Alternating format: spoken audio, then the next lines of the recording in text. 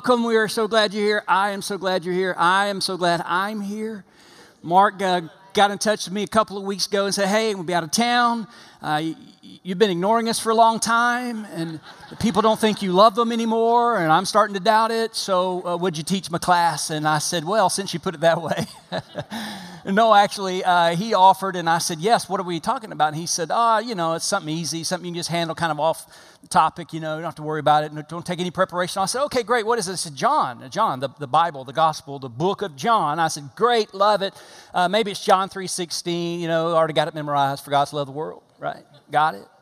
Love that. He said, no, it's more toward the beginning. I said, oh, okay, good. Maybe it's like, okay, you know what it is. It's John 1 in the beginning. In the beginning. So what a wonderful opportunity. By the way, did you get my manuscript? It's about 12, 14 pages, single space type, fully footnoted, seminary quality, graduate level. Did you get them? Okay, check your inbox. Keep checking. Because eventually Mark will send you notes for next week that will encompass probably all the corrections of what I say this week. And by the way, I'm sure he's watching, so everyone say, hello, Mark, we miss you. We miss you. See you back next week.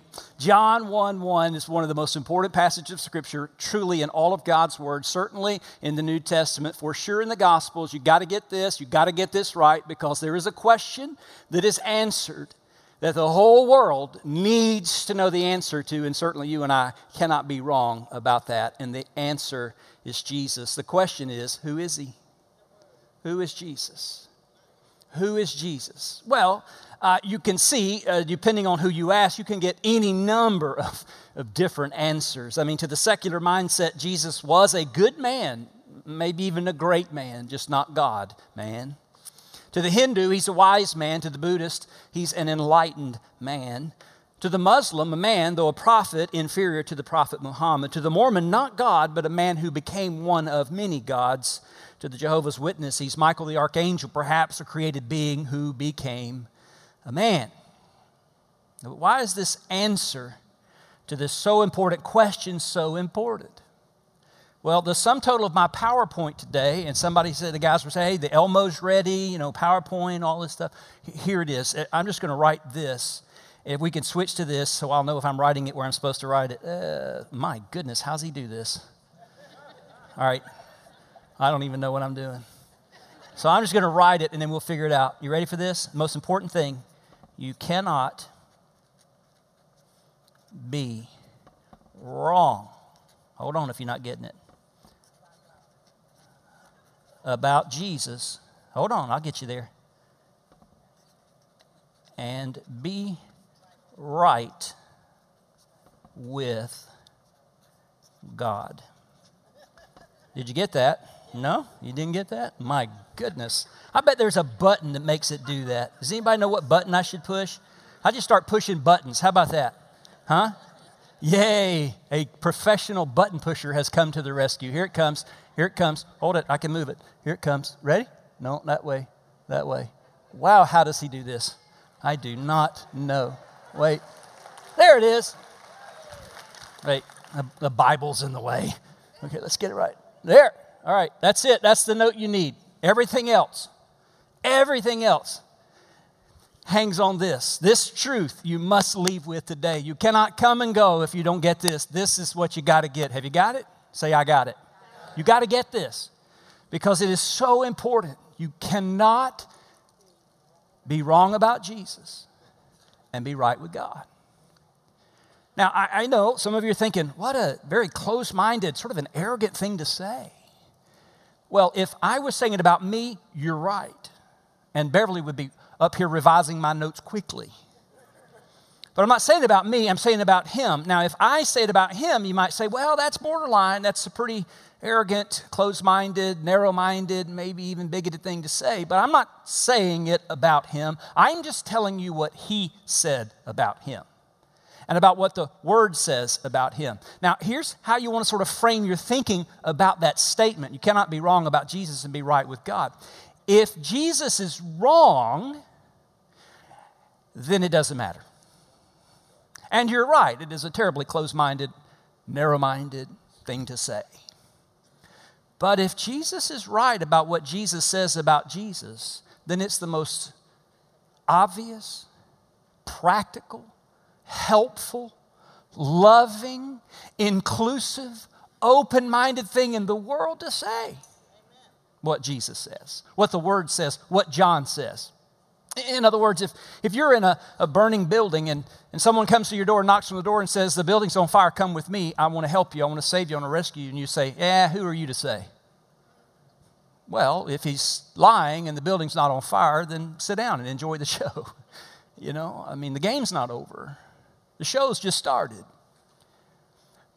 But if he's telling you the truth and the building's on fire, his interruption of your afternoon is a very wonderful, kind, and open-minded, helpful, inclusive thing to do because he's telling you the truth. The building's on fire, right? It's just depending on whether or not. So that's what it hangs on. And when we come to John chapter 1, verse 1, and in the following verses in the coming weeks we'll see, you just simply cannot be wrong about Jesus and be right with God.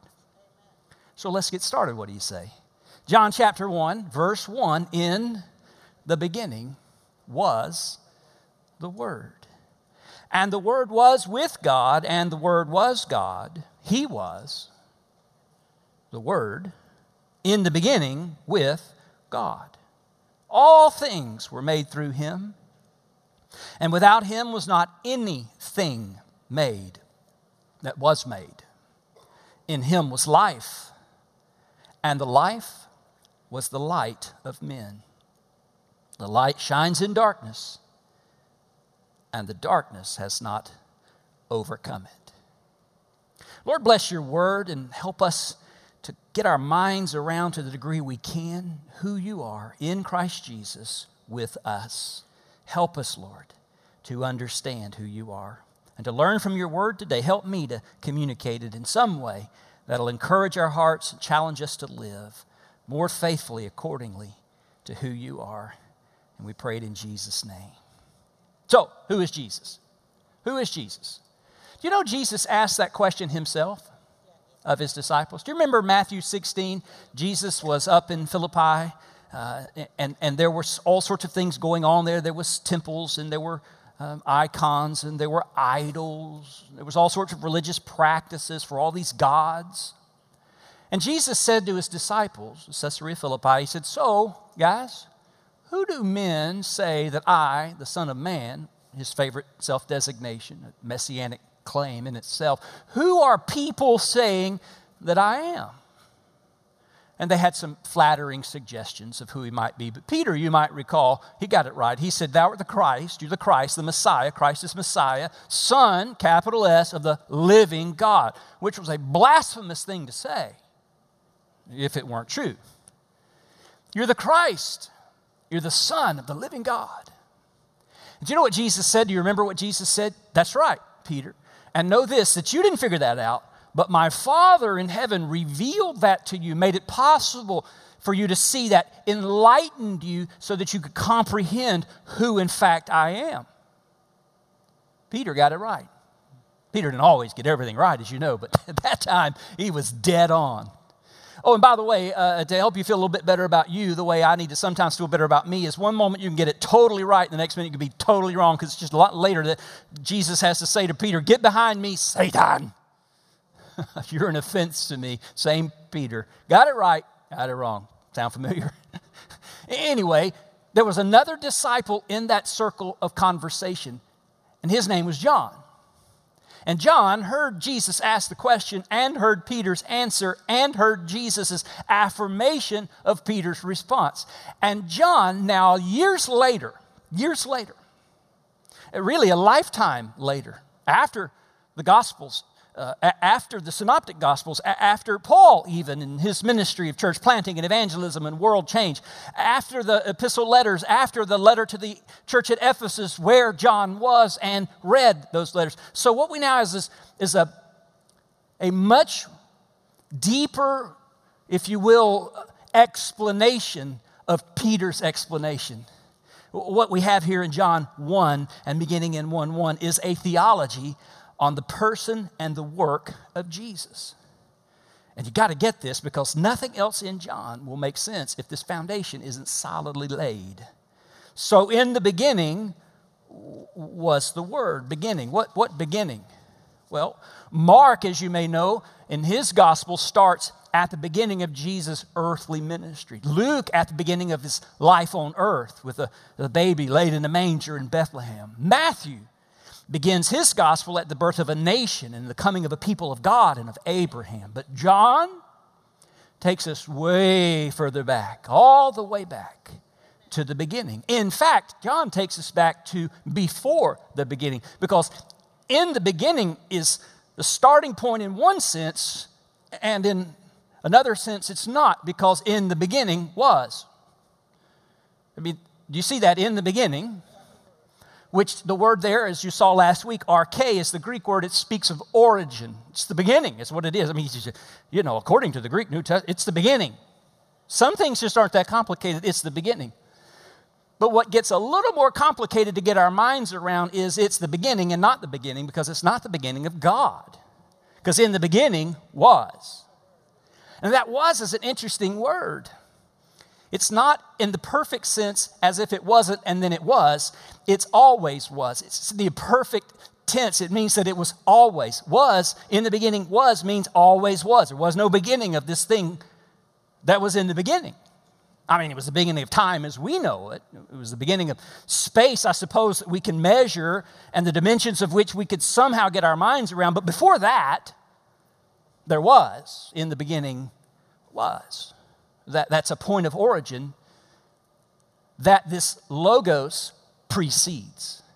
So it's not the beginning of God, who has no beginning and who is not bound by time or space. This is so important to get our minds around. We tend to see ourselves and everything that we know and understand as existing in this box, our reality. But the reality is this: there is, outside of our box, God. I mean, in the box is incredible. There's more in that box than we'll ever get around to, that we'll ever get our minds around, that we'll ever understand or comprehend. There's more inside the box. But if you ever think you're getting to the edges of the box and penetrating the corners of the box, you discover there's this God thing that doesn't exist inside of our box. In the beginning was. Now, I just want to tell you right now, many of you all of you are so smart, and you're intellectual, and you're big-minded, broad-minded. You're students of the Word of God. I love that about you. But let me just go ahead and break it to you gently. Sometimes you just got to step back and scratch your head and say, wow. I'm just telling you that early in advance, because as surely as we want to reach out and get God and drag Him into our box so we can quantify Him and describe Him and understand Him, if not control Him, hello? We are reminded time and time again that in the beginning was, God was before the beginning.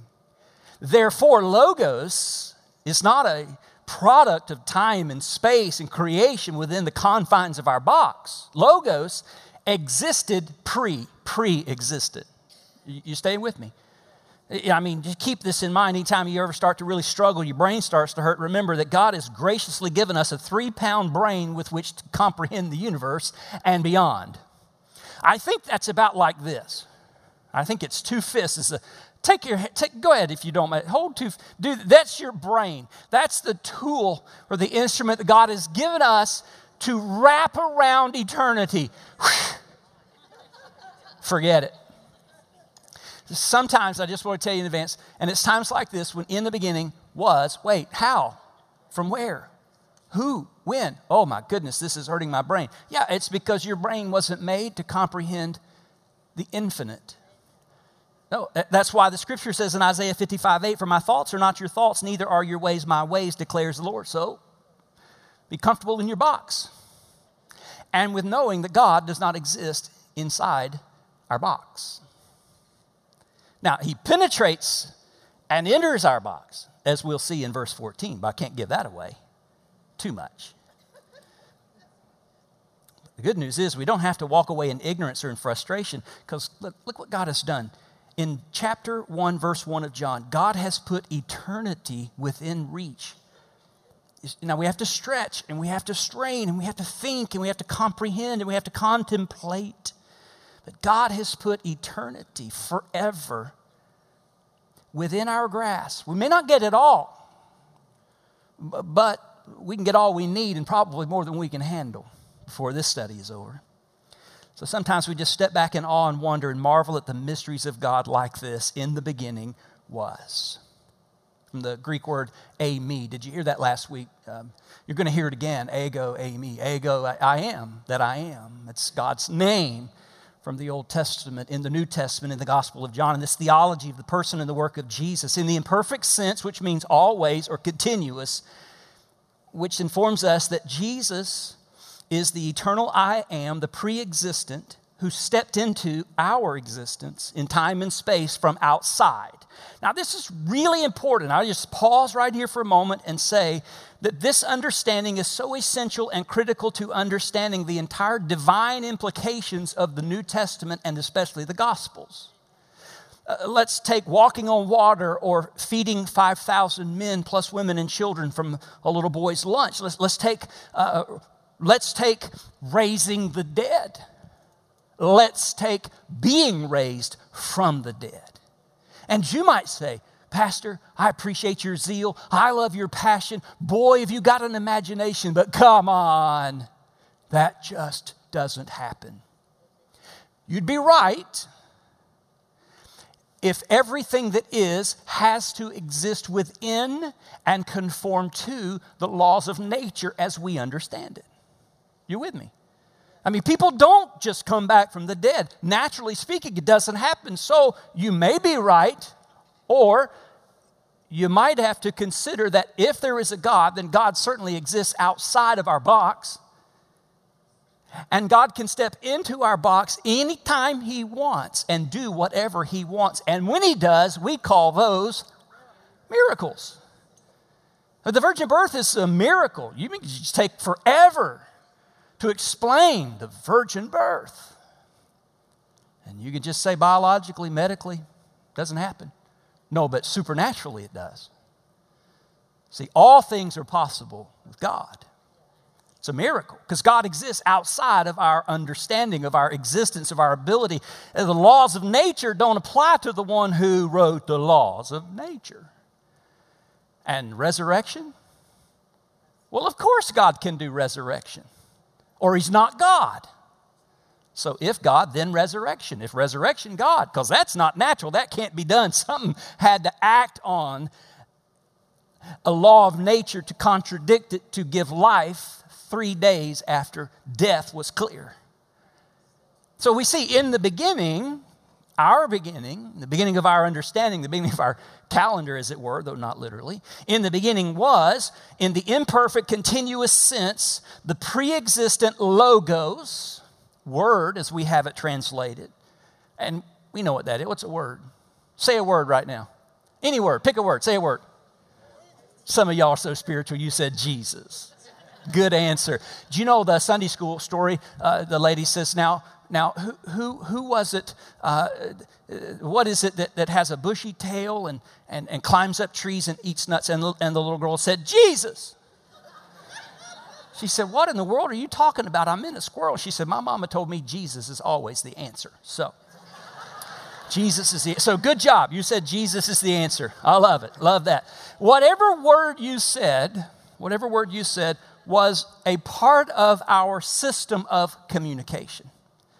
That word, composed of letters, with syllables crammed in there together in some meaningful way, in some language that you and I probably learned as babies and toddlers, expressed whatever it was in your head. So when I said say a word, you thought something, and then you used a word to convey the something you thought. You expressed yourself with a word.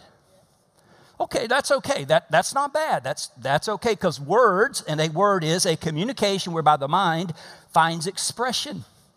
So we use words, not only words, but certainly words to communicate with the hopes of being understood.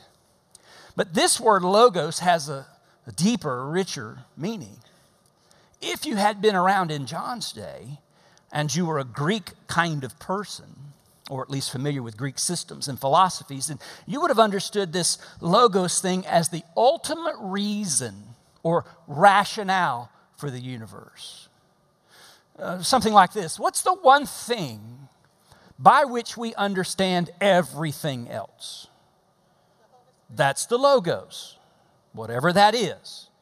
And so the Greeks weren't typically trying to identify, these gods, that gods, lots of gods, doesn't matter. There is a logos. There is this thing over, under, and through everything by which we can understand, perceive, comprehend, be a part of anything. Logos. It's the supreme thing called logos. That was a Greek thinking, but there's another way of thinking for which we have to give John credit, because he's coming from a particularly Jewish mindset. And the Jewish logos, or in the Hebrew word, the word of God, is God's self-expression in and through his creative power. We see it in Genesis chapter 1, which, by the way, you will see many times the parallels between John and Genesis. As John's taking us back to the beginning by saying, in the beginning was the logos. So we're paralleling. Now, there are many other parallels, by the way, and they're fascinating to see what John was really seeking to accomplish here. But what we see in Genesis chapter 1, verse 3 is God speaks. And God said in this void and dark and formless reality that was in the beginning, God said, spoke a word, let there be. And what was the first thing he said? Light. Let there be light. Because with light we see and perceive everything else. So at the beginning, there's light. And in that light comes life. In the beginning. So John is taking us back to and with an Old Testament understanding of the stream from which this word flows, this word logos. And he speaks here, for example, reminding us of, let's say Psalm 33:6. By the word of the Lord the heavens were made. Verse 8, let all the earth fear the Lord. Let all the inhabitants of the world stand in awe of him. Why? You ready for this? For he spoke, and it came to be. He commanded, and it stood firm. That's power, folks. I don't know about you, but sometimes we like to say that God got his hands dirty. He got down in the dust and he made the man from the dust of the earth. And we like to say, oh God, oh good God, he got his hands dirty for me. You know what?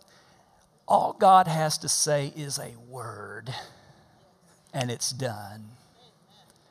There'll be other times to talk about the distinction in the creation of the man and breathing his own breath into him, the breath of life. But just know this: God speaks and it's done. Pause, application for just a minute here. The Word of God that we have called the Bible is the Word of God.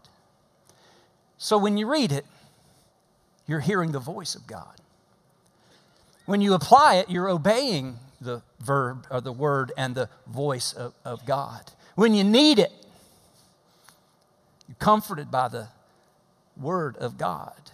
When you're challenged, when you're corrected, when you're reproved, when you're rebuked, when you're blessed, when you're encouraged, when you're sustained, when your needs are met, when you're well provided for, it's the word of God. What I'm saying to you is this: you say, God, do something. All God's got to do is say the word. The word. In the Hebrew mindset, and this Jewish perspective from which John is coming, he's able to say with the psalm, Psalm 19, verse 1, the heavens declare. What is a declaration? It's a statement. The heavens declare the glory of God, and the sky above proclaims his handiwork. But this word is more than just that first expression. The word is active and ongoing. Jeremiah said, the word of the Lord came to me. Isaiah 55, so shall my word be that goes out from my mouth. It shall not return to me empty, but shall accomplish that which I purpose, and shall succeed in the thing for which I sent it. Amos, hear this word that the Lord has spoken against you, O people of Israel. Why, if we read from Hebrews chapter 1, long ago at many times in many ways, God spoke to our fathers by the prophets, but in these last days he has spoken to us by his Son, whom he appointed the heir of all things, through whom he also created the world, through whom he, the Son, is the radiance of the glory of God and the exact imprint of his nature, and he upholds the universe by the word of his power. That's powerful. And that's giving us a little heads up or a little preview into next week's study, when perhaps in the weeks to come, maybe, we get to verse 14, when the Word is a person. Do you know that's coming? Spoiler alert. The Word is personified. Even in the Old Testament, wisdom is personified. The Word of God is personified. And nowhere like we have here in John chapter 1, that the Word, verse 14, became flesh, incarnate. That the Word became flesh and tabernacled, dwelt among us. So you got to do that. I mean, you say, oh, you're getting ahead. Oh, you're stealing Mark's thunder. No, it's okay. You got to know who, not just what, the Word of God is. John wants us to know from the outset that this powerful expression of who God is Jesus. Logos. So whether you're coming from the Jewish Old Testament stream, the creative self-expression of God, or from this Greek philosophical stream, the ultimate rationale or reason, the one thing for all things, one thing is certain: the Logos was already before the beginning, such that John can say, in the beginning was the Word, the Logos. One thing is certain, that Jesus is the Logos, or the Word of God, in verse 14, who becomes flesh and dwells among us. So here's the point. Got to make this point. You got to get this. Jesus is more than a messenger from God. He is more than a prophet. He is more than a good example. He is better than a good lesson. He's much better than a great leader. John wants to make the point, and we've got to have this point well laid, or the rest of this just won't stand up. Jesus, Logos of God, the self-expression or revelation of himself in a person, Jesus, is more than a message from God or a messenger from God. He is the message of God because he is God. I mean, God is expressing and revealing himself to us ultimately and completely and perfectly. And that word or that expression is Jesus. So for every cult and every world religion and for every group of people that gets together and wants a word from God, or claims to have a latter or more recent word from God, can I just say, God spoke. What did he say? Jesus. Enough said. That's it. Nothing else needs to be said. Nothing else can be said, because you can't get any better than that one self-expression of divine revelation in its perfection, in the person, Logos, fleshed Jesus. Jesus is the Word of God. To be the Word of God, by the way, he has to be God. And you know, it's common, it's not unusual for somebody to say, you know, Jesus never claimed to be God. Just stay in this class a little bit longer, will you? They put Jesus on the cross, by the way, for claiming equality with God, to be God. And John's laying it all out for us right here. In the beginning was what?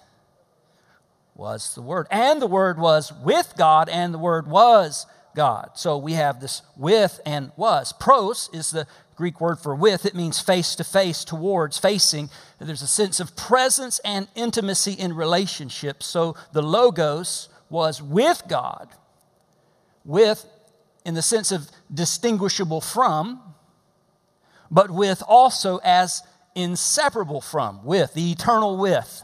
Okay? Was God, on the other hand, so he was with God in the sense of distinguishable from God, but inseparable from God and was God. Which is it? Answer? Yes. What do? Oh my goodness, that's incredible. Oh, I can't get my mind around that. Remember? With God, was God. And by the way, those aren't contradictory or competitive. They're complementary. It's not either or. Was he with him or was he him? Well, yes. It's this mind-blowing.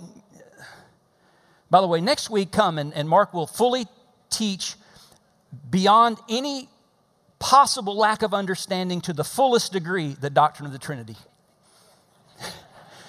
In 10 minutes or less. No, I'm just kidding. It'll take longer. If anybody could do it, he could do it. But the Logos was with God and was God. So John is giving us this, because he was with and was, there's a sense of distinguishable from, but the same substance and or essence of, the same nature as. So while it may be, we'd like to see here John building a case for the Trinity, that's really not the point here. The point is this: simply and profoundly, Jesus Christ is God, pre-existent, eternal, before the beginning, such that in the beginning was the Logos, and the Logos was with God and was God. He was in the beginning with God. There's tension and yet complementary. So John's point is simply and profoundly this: Jesus Christ is God. I'm just cutting to the chase. That's it. Jesus Christ is God. Pre-existent, before John, before David, before Abraham, before Adam, even before time itself, Jesus was. That's why one of my favorite statements of Jesus in the book of John is this: before Abraham was, I am. Now lay awake at night and ponder. Before Abraham was, I am. I am. Me. I am. That imperfect, continuous, always has been, never changed, no beginning nor end. I am. Before Abraham was, I am. Let me just suggest to you, if you're looking for a place where Jesus claimed deity, that'll do. No mistaking it. That'll do. And John needs us to understand, we need to understand, we're going to understand the rest of this Gospel of John, that the words and the actions of Jesus are in fact the words and the actions of God. Got it? Say, I got it. Oh yeah. And so Jesus is God's ultimate revelation of himself and his supreme communication to us. God spoke, and his name is Jesus. Verse 3, all things were made through him, and without him was not anything that was made. So contrary to other systems of belief, doctrines, religions, cults, Jesus is not a created being who became some super created being or superhero created power. He was not created because he himself is the creator of the universe. It's not only that he was there, he was engaged. He was involved. John tells us that he was more than a present and passive observer. He is the active agent in creation. You say, but I know the Bible says in the beginning God created. Yes. So Jesus is God in action. Are you saying, Pastor, that God's not active? No, God is active. God is active in creation in and as Jesus. Colossians chapter 1, verse 16. Did we hear it? For by him all things were created. By him. Things in heaven and on earth, visible, invisible, thrones, powers, rulers, authorities. All things were created by him and for him. Meaning he's the Logos. He's the ultimate reason of rationale. He's the one thing that explains everything. He's the one thing for which everything was created. If you're starting to get the point, if you just live with this motto, it's all about Jesus, you'll be getting close. It's all about Jesus. By the way, we have a sense of which we think of ourselves as being a story. I'm a story. I have a story. I'm living my story. No. It's not my story. It's his story. And God is graciously written us into this grand meta-narrative, this great story that's been writing from the beginning. In the beginning, it began, as it were, for us. But let me just tell you something. If you want to get close to getting this right, as I'm trying to, Jesus is always the hero of the story. The story is always about and for Jesus. See, one thing John is really going to stress that makes John different than the other three is we call synoptic or similar or same gospels. John, having had much more time to process and many more years to work this out in a very real world, John wants us to know and understand Jesus is different. Jesus is more than a man, a good example. Jesus is God. Jesus is God. He is the Logos, the full expression and self-revelation of the creative power of God himself, spoken in the person of Jesus. And so, he's the originator. That's important for the next few verses. He's the originator. He's not created. He's not brought into being. He doesn't become. He already was. So he's not, think about this, when he comes, earning the right to lead. Jesus has nothing to prove. So why didn't Jesus do tricks when they asked him to do tricks? Why didn't he jump around and clap hands and do a backflip and a half twist and land on his feet when they asked him to? He didn't have to. What do you have to prove? He had nothing to prove. He already was. Say, but Jesus lived this wonderful, good life. He didn't, do anything wrong, so he earned the right. No, he didn't have to earn the right. He did not have to. He had the right. He's the pre-existent Word of God in flesh. He came with all authority. He was the Lord. See, when we confess Jesus as Lord, doesn't make Jesus Lord. It's just us coming into agreement that he is Lord. You see the difference? I mean, this whole thing about we're just trying to make Jesus Lord. No, forget it. You don't have to. He is. Take the next step. The trick, the goal, the challenge is to surrender to his lordship, not to make him Lord. No, he is Lord. He's always been Lord. Now, did he prove it? You bet. Has he earned it? Without a doubt. But did he have to? No. He came already as Lord. So that means that everything and anything and all things are already surrendered to or in submission to or under the authority of his lordship. Which puts you and me in sort of a pickle if we're living our own lives, doing our own things, and not surrendered to the lordship of Christ. Let me tell you, all of creation, everything, anything is under his feet. Where are we? And who are we and what do we think we are if we can operate outside of this acknowledged lordship of Jesus Christ? The take-home points, which I'll just go ahead and give you now since I don't have a list, here's one. Jesus is Lord.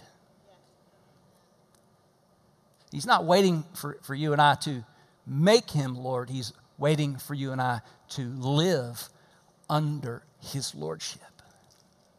So let Jesus, as it were, be the Lord of all.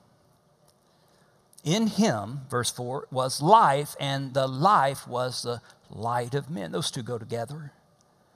The light shines in darkness. We're back to Genesis 1, by the way. Let there be light. God spoke, and there was light. Now, the important thing here is to understand is that you and I, we are living in this fallen sense of death and darkness. You know how that happened. You read Genesis 3, right? You know what happened. I mean, God said, and then they thought about it, and then they did something different than what God had said. That's called rebellion or sin. That's a direct offense to God. That's telling God to get off the throne. That's saying to God, you know what you're talking about, and I don't care what you said. I'm going to do what I want to do. And it's been rough ever since. You know, they call it a fall for a reason. We fell. And we've been living in this state, consequence of fallenness, separated from God as we were created to be in intimacy we've been separated by sin, and so we are living out our own dying, as it were. For the wages of sin is death. And death, as you know, doesn't just mean the cessation of life or the end of life as we know it. It's separation in the sense that we will never be together again with God. We'll always be separated from God, and that's the ultimate death. That's the ultimate death. So the consequences of sin isn't measured to the end of our earthly life. It's eternal, because we'll be forever separated, right? We'll never. So we won't know life nor have life, and therefore there'll be no light and there'll be darkness. So there's the sense in which this life is from outside of ourselves, because here's the problem is when you're a drowning person, you don't need another drowning person. Doesn't matter how many of you are there in a dark room. Somebody needs to turn on the flashlight or the light. So what we need, because of our state of fallenness and this sense of living out our dying in darkness, we need someone from outside of our darkness and dyingness to rescue us. We need. Now, if Jesus also, as a man, needs light and life, well, he can't help us. If he's so one of us that he's corrupted as we are, then he can't help us. If he's just a man like us, as you heard many of those comments in the video, like you've heard others say, if he's just a man, then he can't help us because he's in here with us. But the power of the gospel is that God stepped out of eternity into time and space and became like us in order to rescue us from our dying in darkness. See? So Jesus is the one on the dock throwing out the buoy or the boat who's pulling us in. He's the one saving us. He's the one rescuing us. We use the word save. You know, we say, have you been saved? What do I need to be saved from? I got a good job. I got a great house, fine car. We go on these great vacations. We're just living the life. What do I need to be saved from? Friend, as good as it is, it's going to get a whole lot worse. For the wages of sin is death. So see, no matter how good it may appear to be in the moment, it's just not going to be good in the end. So we need to be saved from this perilous future that is waiting for us apart from light and life. So Jesus becomes that outside, which means he's the originator, therefore the source of light and life. Here's what we have in John 1. We have this physical life, as we see here. In the beginning was the Word was with God, the Word was God. And he was the originator, the creator. All things were created by and through him. So physical life. Do we owe our physical life to Jesus? Yes, because he's the originator. He's the creator.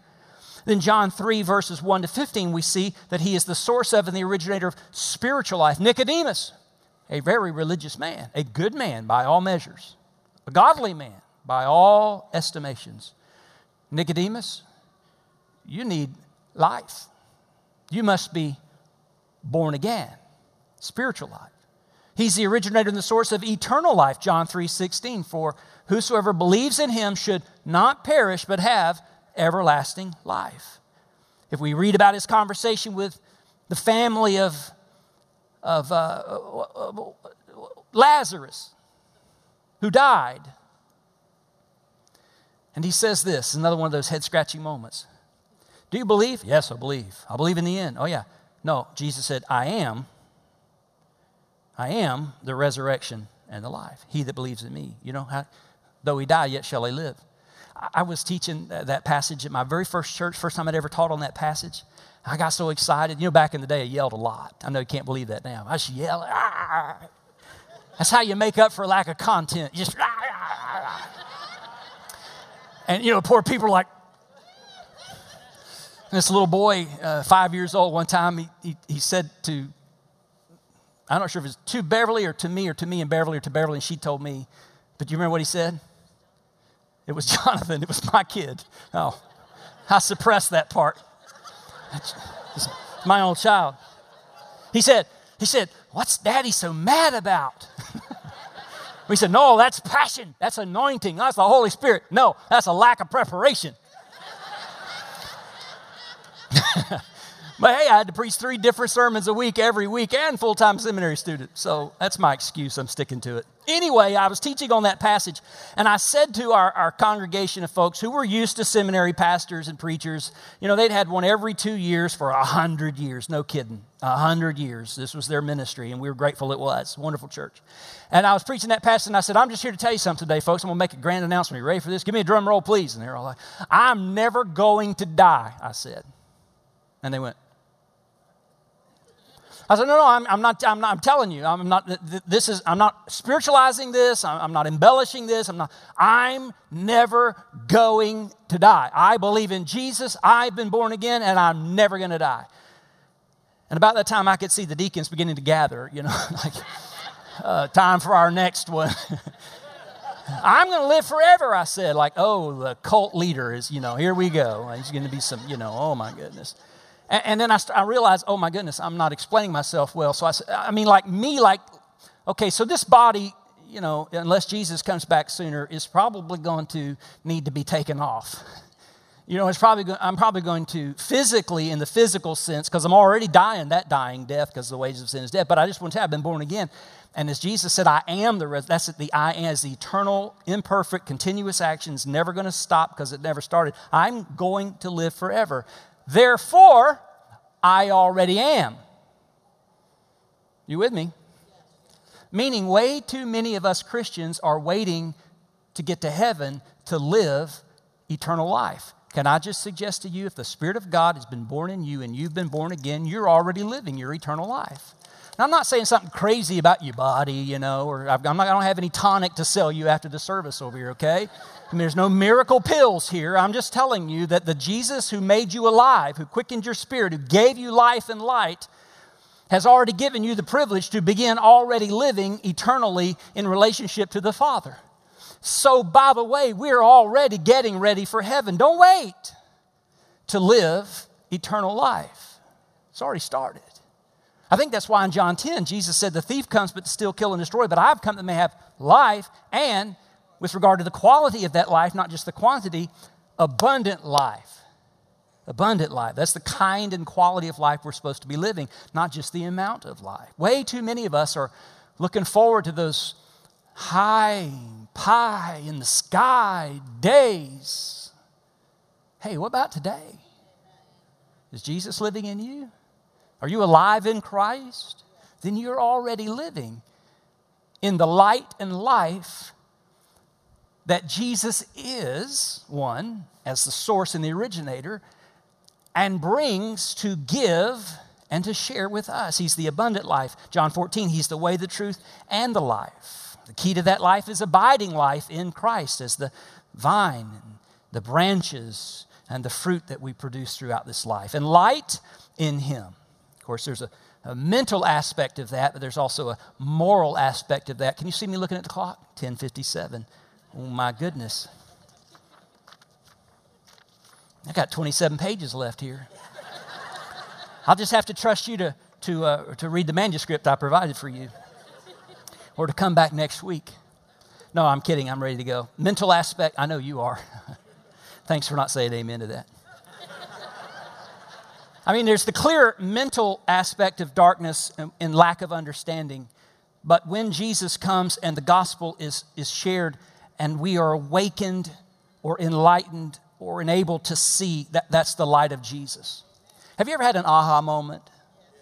Have you ever had an aha moment? Has something ever not been clear and suddenly it became clear? It's like, oh, I know you hadn't had one of those today, but maybe you can think back. There was a time when I didn't get it and now I get it. It was dark and now it's light. It's like somebody turned on the switch. Yeah, that's Jesus. See, because we need the light from outside of ourselves to shine into our darkness, to illuminate our darkened minds and understanding so that we can see and perceive and understand. That's the mental aspect. And then there's the moral aspect of light and life in contrasting the kingdom of darkness. We're called to be light and children of light and not to walk in darkness. Jesus brings that. When I need it, when I want, I have to turn it on because it's not within me, it's outside of me. But when Jesus comes, it's on and it's forever on because Jesus is light and life and He lives in us. That's why in John 8, you'll come to verse 12, I am the light of the world. And John tells us in these first few verses that light is unstoppable. The light shines, verse 5, in darkness, and the darkness has not overcome it. And let me just tell you, we are surrounded by darkness, aren't we? You heard Pastor Stephen mention in our prayer time earlier, it just seems like the darkness is advancing. It seems like the darkness is encroaching. It seems like the darkness is overcoming. Do you know that's not the nature of darkness nor the nature of light? That's not how it works. The only reason darkness would be advancing or encroaching or seem to be overcoming is in the absence of light. Remember this. Light retreats. Did I say that wrong again? Darkness retreats when someone turns on a light. So if it feels like darkness is encroaching, it feels like it's getting darker around us, what do we need to do?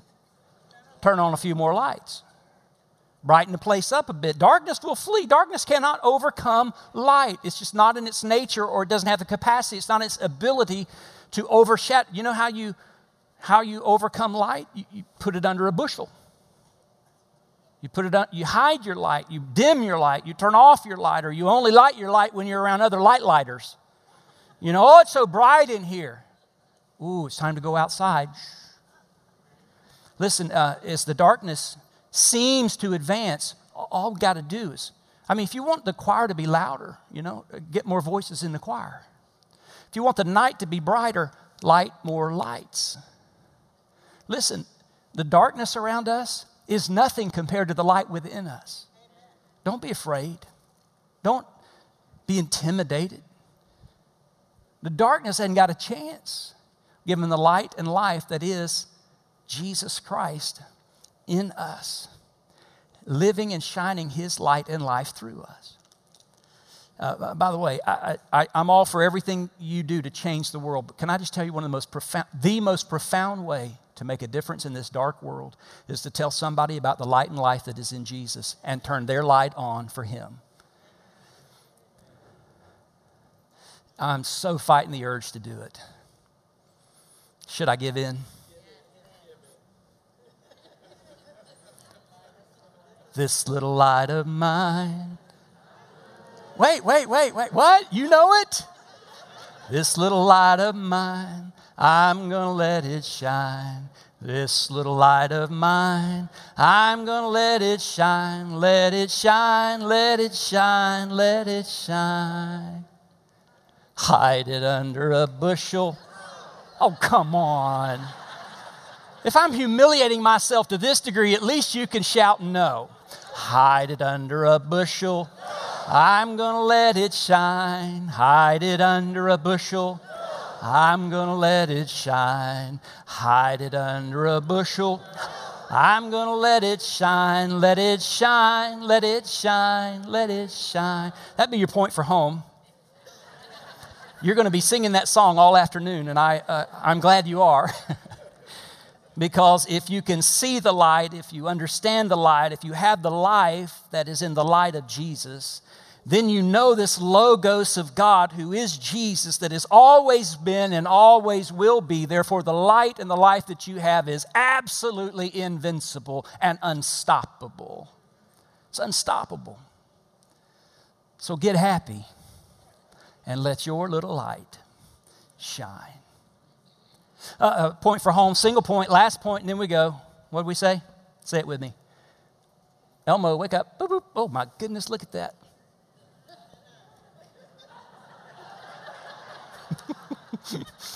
I'm thinking about getting one of those thingy bobs. Yeah. You cannot be wrong about Jesus and be right with God. But you get right with Jesus, and you'll be all right with God. Why? Because Jesus is God.